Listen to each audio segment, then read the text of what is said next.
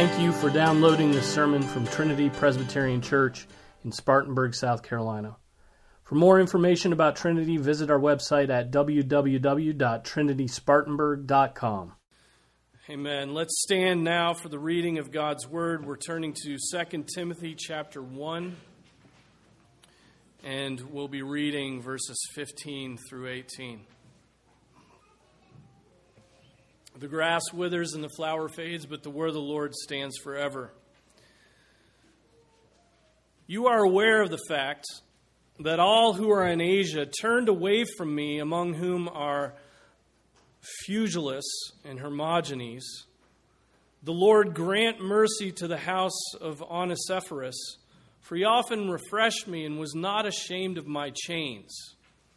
But when he was in Rome, he eagerly searched for me and found me. The Lord grant to him to find mercy from the Lord on that day.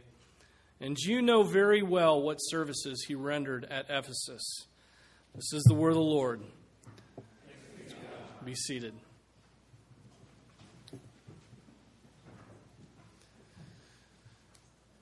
So the Apostle Paul has spent a large portion of this second letter to Timothy exhorting Timothy to not be ashamed.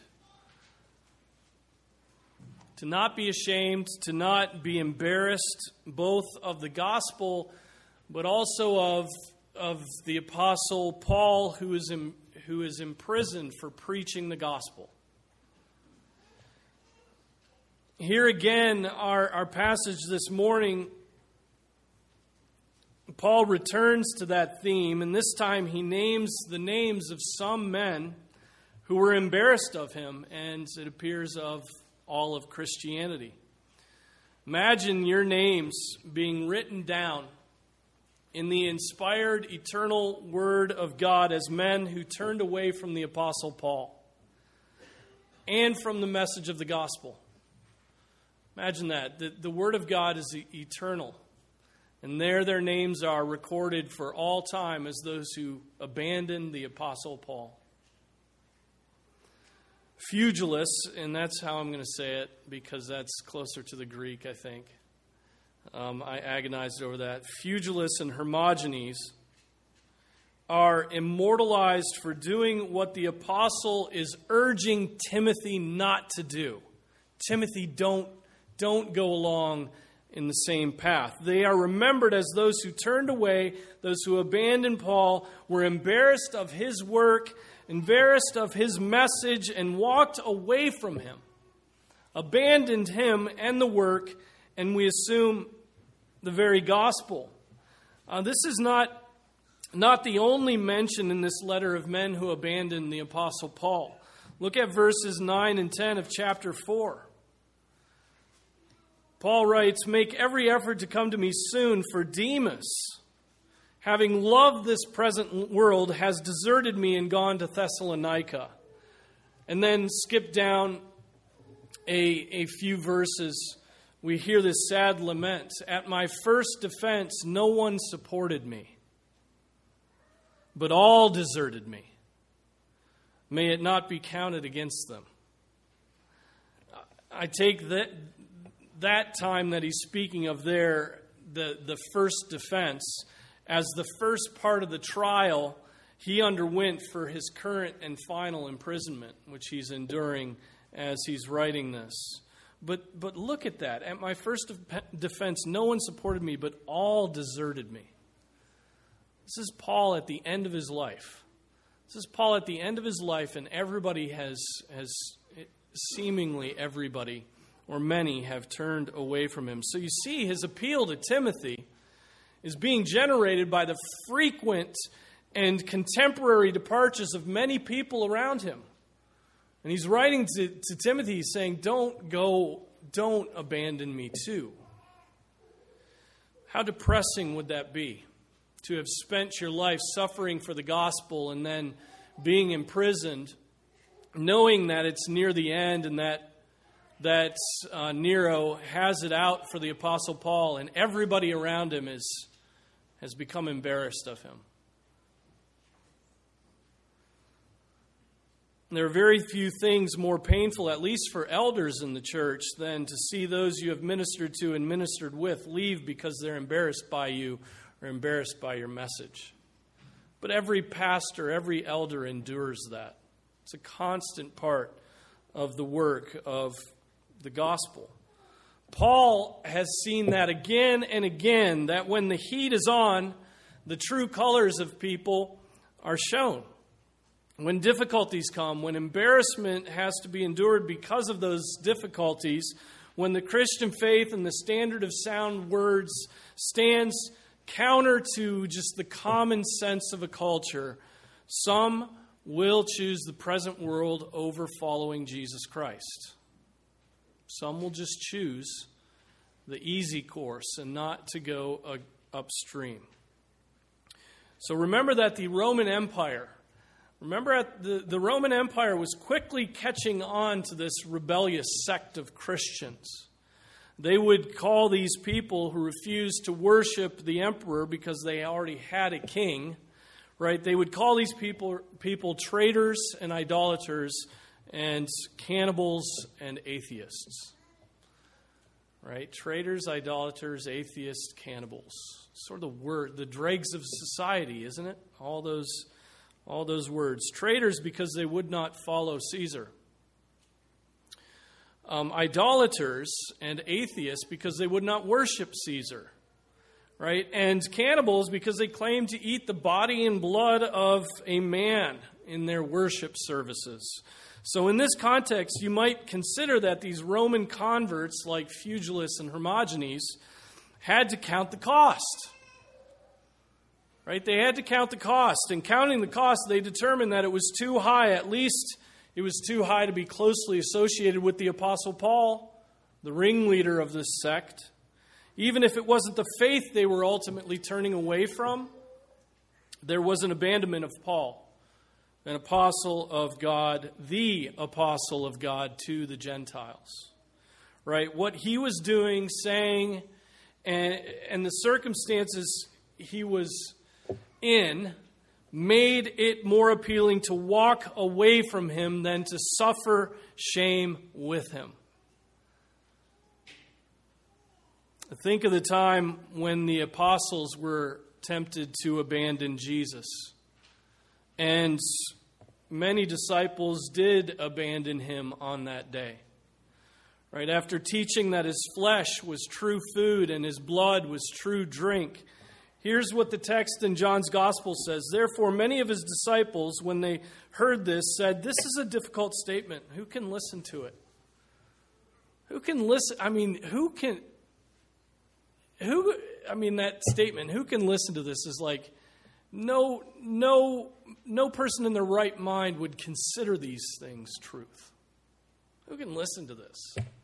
Right? And skipping forward a bit, here's the result. As a result of this, many of Jesus' disciples withdrew and were not walking with him anymore. So Jesus said to the 12, you don't want to go away also, do you? He says to the apostles, those close to him, you want to go away? Simon Peter answered him, Lord, to whom shall we go? You have words of eternal life. We have believed and we have come to know that you are the Holy One of God. And so when the teaching was hard, when it cost to follow Jesus, when it made them countercultural, when it made them stand out in some contrast to the norms of the day, many withdrew from Jesus and were not walking with him anymore. Right? They withdrew and stayed away. On the other hand, there are those like Peter, right? He understood that there was nowhere else to go, actually no one else to follow, right? He just understood that this was the Holy One of God. There's nowhere else to go. There are those who, like Demas, right, at the end of this book that we read about, there are those like Demas who simply love the world more than they love Jesus. Now stop and consider that. That's all he did. He simply loved the world more than he loved Jesus. He loved the things of the world more than he loved the Father. Right? There are those who love their sin more than they love Jesus. And there are those who simply despise the tension, right? I feel this tension. There are those who simply despise the tension that they have with their unbelieving family members, so they just abandon the faith. They'd rather have peace at home than the tension of faith. There are those who find it impossible to live in conflict and so walk away from the faith so that they can have normal friends with normal views on immigration and guns and race. Right? It's undoubtedly true, isn't it, in our experience, what the comports with what the apostle says in his letter to the Corinthians. Right? The Corinthians, think of the Corinthians. This whole church was embarrassed by the Apostle Paul. This whole church struggled with his teaching, struggled with what it meant to be a follower of Christ. He writes to this church that boasted, you remember, they boasted in their progressive views of incest. Right? They're like, boasting about the fact that there's incest happening in the church. And he writes this: you are already filled. You have already become rich. You've become kings without us. Right? And he's laying it on thick here, right? You have to read this with the right tone of voice. Paul is nailing the Corinthians. You are already filled. You have become rich. You have become kings without us. And indeed, I wish that you had become kings so that we might reign with you. For I think God has exhibited us apostles last of all as men condemned to death, because we have become a spectacle to the world, both to angels and to men. We are fools for Christ's sake, but you are prudent in Christ. We are weak, but you are strong. You are distinguished, but we are without honor. To this present hour, we are both hungry and thirsty, and are poorly clothed, and are roughly treated, and are homeless, and we toil, working with our own hands. When we are reviled, we bless. When we are persecuted, we endure. When we are slandered, we try to conciliate. We have become as the scum of the world, the dregs of all things, even until now. And so these Corinthians, like Phygelus and Hermogenes and Demas, just couldn't stand being seen as fools by the world. They couldn't stand it. And in the end, those who feel this way do not have a proper understanding of the Christian faith. They do not understand that there is a judgment to come. They don't understand that there's a judgment to come in which all those days we spent worrying about what others thought about us will be suddenly understood to be wasted time and deadly compromise. Right? All those times where we felt that tension between our faith and the world and we were embarrassed by our faith, we'll realize that was treasonous waste of time. Children, I know you struggle with this. Children, I know you struggle with this. You are often more concerned to be respected by your friends, to be seen as cool, than to be faithful to God. Right? It's a struggle. To do that is to take after Demas. He wanted to be cool. And in wanting to that, he abandoned the Apostle Paul and the Christian faith. What a cost, right? What a cost to be seen as cool. To just turn your back on God. To gain the whole world, though, and forfeit your soul. Right? Be more like Moses. Right? Be more like Moses and less like Demas. Moses understood the cost and also understood the reward for following God. Hebrews 11 again teaches this. By faith, Moses, when he had grown up, refused to be cool. He just refused. That's what Scripture says. He refused to be called the son of Pharaoh's daughter, which would have been really cool. Choosing rather to endure ill treatment with the people of God than to enjoy the passing pleasures of sin. Right? He chose to just be with these numbskull Israelites rather than to be in the house of Pharaoh. Considering, listen to this, considering the reproach of Christ. What is it? What is the reproach of Christ? That's everything, every time you get called a name for being a Christian. Considering the reproach of Christ greater riches than the treasures of Egypt. Insults better than riches. For he, it says, was looking to the reward. He was looking to the reward. He didn't want his reward now. He was looking to it. If you want your reward now, just go and be cool. Right? Be fashionable.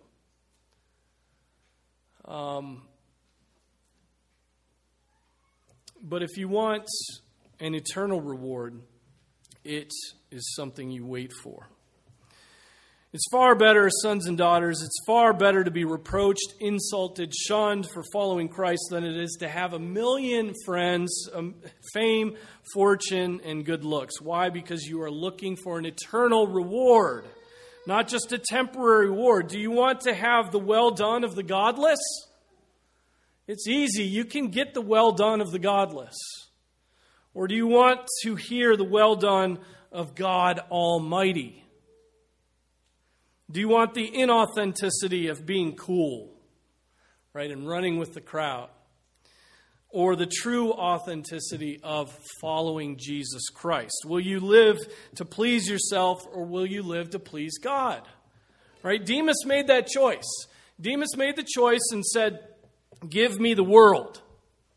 Give me money. Give me girlfriends. Give me pleasure. Give me this world. And when he stood before God after he died, you know what he heard from God? Do you know what Demas heard from God? He didn't hear well done. He heard depart from me. I never knew you. Would that Demas and Phygelus and Hermogenes had just suffered on for a few more years, following Christ and following the teachings of the Apostle Paul. Just a few more years. Delaying their pleasure for just a short few years. And then hearing the well done of God Almighty. And entering into his eternal courts where there is peace and pleasure forevermore. Following Christ will likely mean you lose much in this life. You will lose much in this life, but please think of the gain. Think of the gain. It is only those who understand the gain and the glory that are willing to give up the lame half pleasures of this life. Right? It's those who understand the greatness of the reward who will give up the lame, just tasteless half pleasures of this life. Think about this. Phygelus and Hermogenes and Demas wanted to be respected by men. And now they're immortalized in the Word of God for all time as cowards. Ouch. They wanted the respect of the world, and all the world knows about them now is they're cowards. Now, not everyone departed from Paul, though all in Asia, Western Turkey, seem to have, all in that area, Ephesus included in that. Like Peter, who did not abandon Jesus after his hard saying, so there were men like Onesiphorus. Not only was he not ashamed of the Apostle Paul, but he did all that he could do to be near to him and to be associated with him at the time where the most shame during his imprisonment would come with being associated with him. Onesiphorus had the proper eyes, the proper perspective. He knew that in serving Paul, he was serving Jesus Christ, right, his Savior. And the text says that Onesiphorus often refreshed me and was not ashamed of my chains.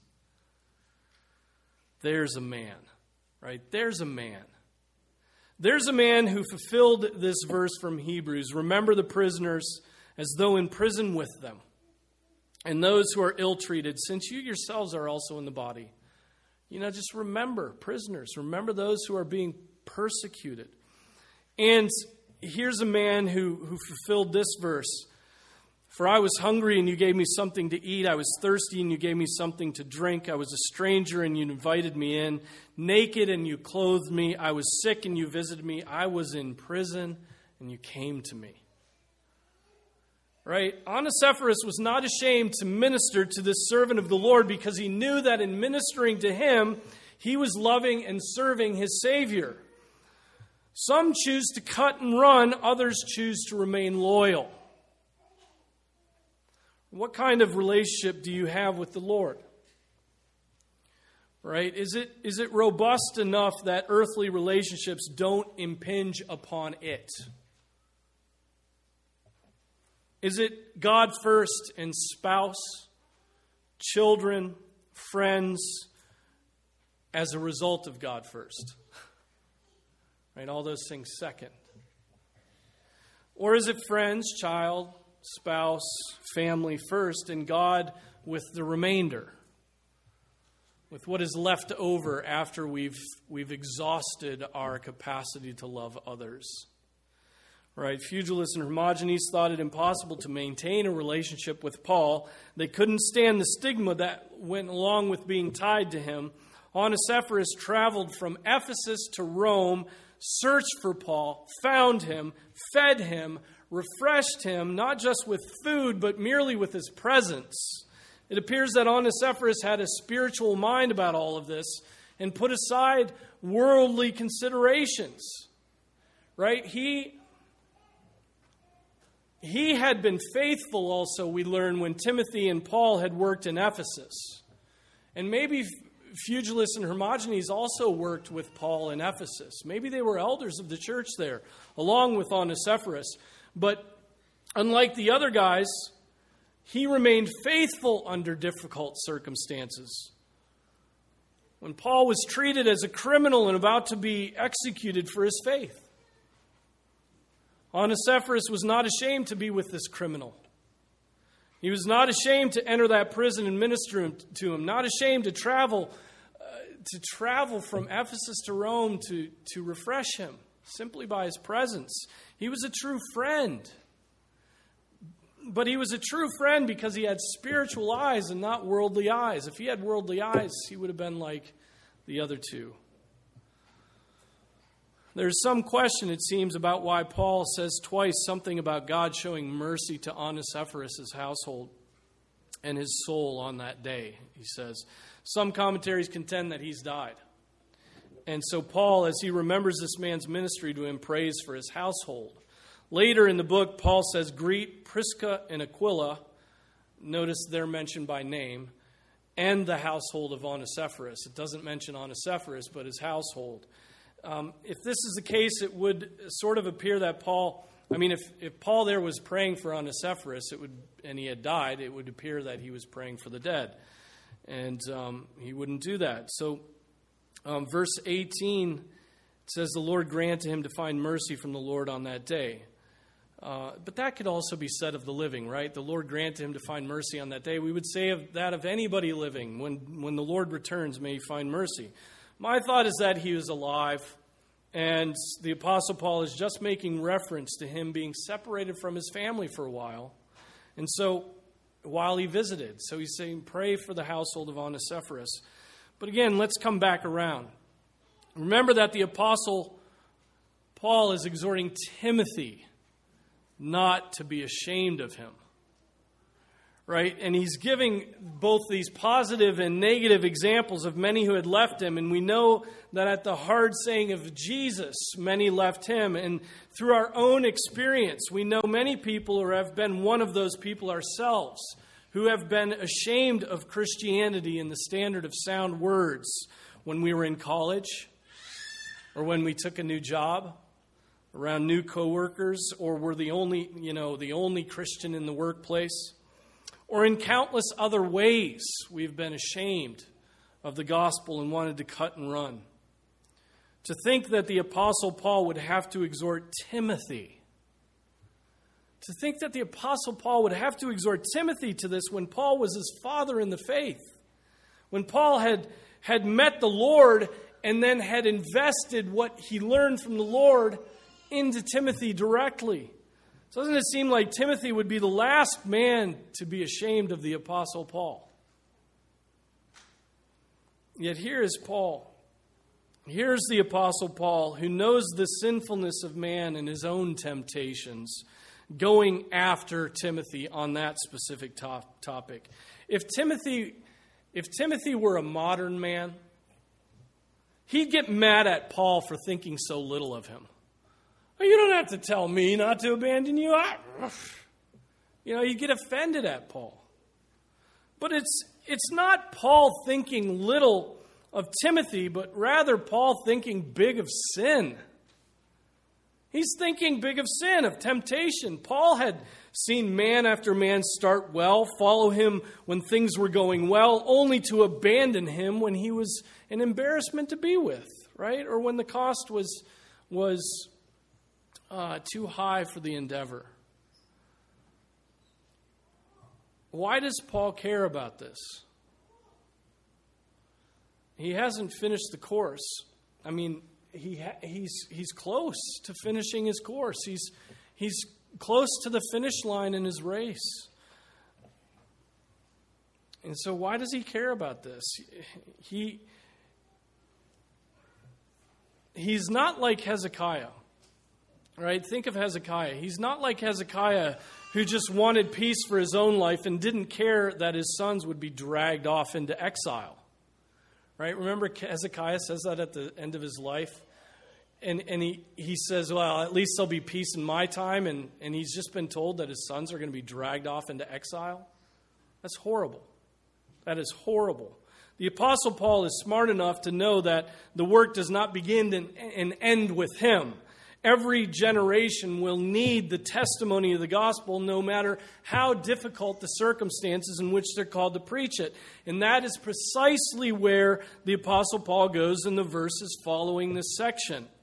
Right? Remember that the numbers you have in your Bibles are all arbitrarily decided, not by inspiration. The letter just continues on into the second chapter.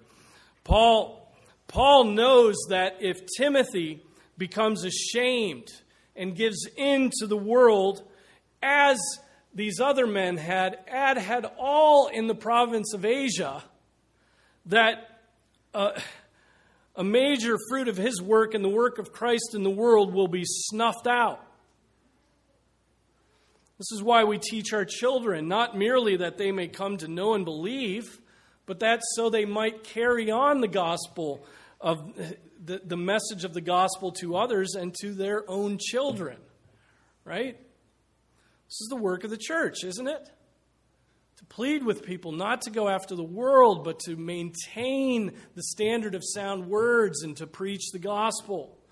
That's what this whole letter is about. The Apostle Paul desires for future generations to receive the standard of sound words, the gospel, so that they may live eternally in Christ's glorious kingdom. Phygelus, Hermogenes, Demas.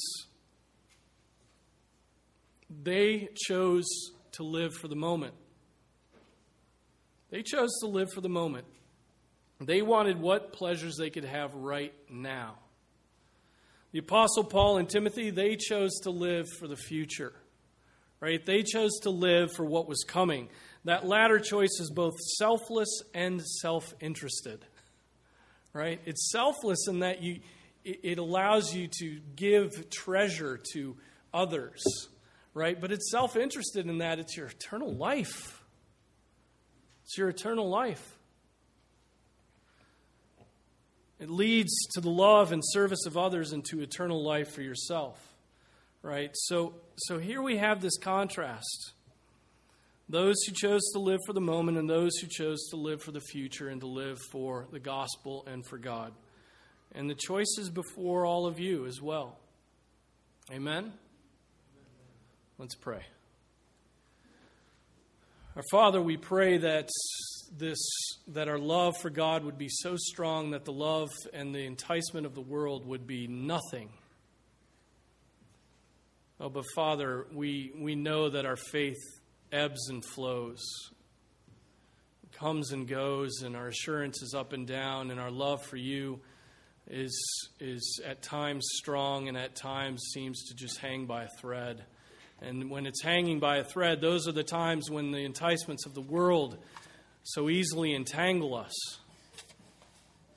And so, Father, I pray that you would strengthen our faith, that you would show us a vision of heaven, a vision of the new creation, that we would long, truly long, like many of us are even longing for food right now, for lunch, that we would long in our hearts and in our minds to be in your presence, worshiping you eternally.